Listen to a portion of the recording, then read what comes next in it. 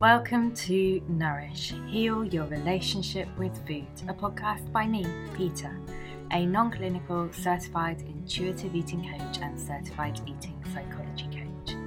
Intuitive eating and healing a relationship with food can be really rather confusing. There's a lot of conflicting advice out there with a whole lot of jargon. And this podcast aims to debunk food and eating myths and guide you to a healthier, more comfortable relationship with food. And each episode is bite-sized so you can have a little listen to it without it being too overwhelming, and try popping some of the suggestions and tips into practice and seeing how they work for you. In today's episode of Nourish, Heal Your Relationship with Food, we're looking at how to stop comfort eating. Do you ever find yourself feeling emotional and reaching for food? Anything from feeling upset or angry, vulnerable to excited, happy or even a bit bored.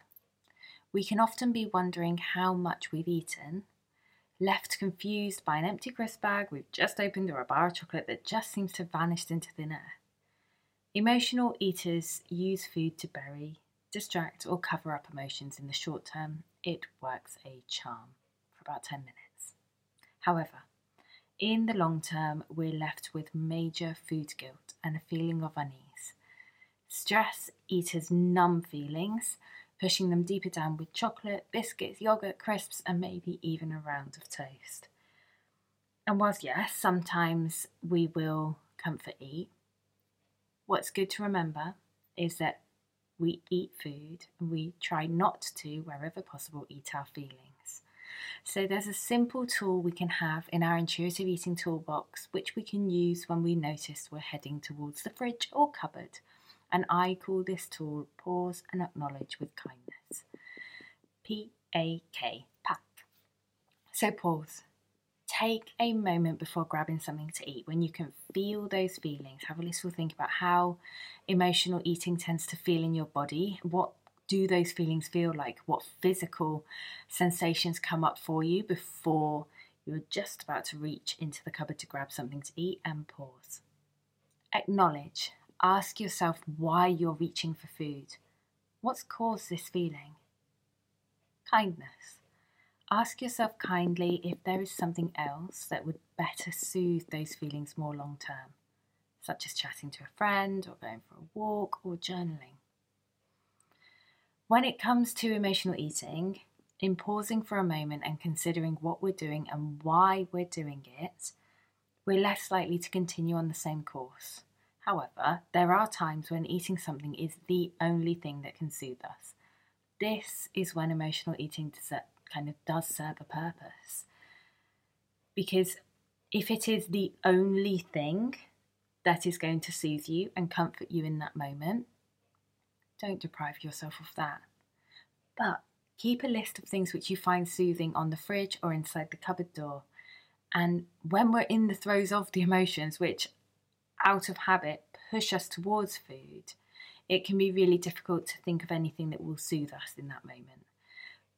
Check your list, whether it's in the journal or on the back of the cupboard door, and you may include things like have a shower, have a nap, journaling, speaking to someone, going for a walk, having a dance, going for a swim.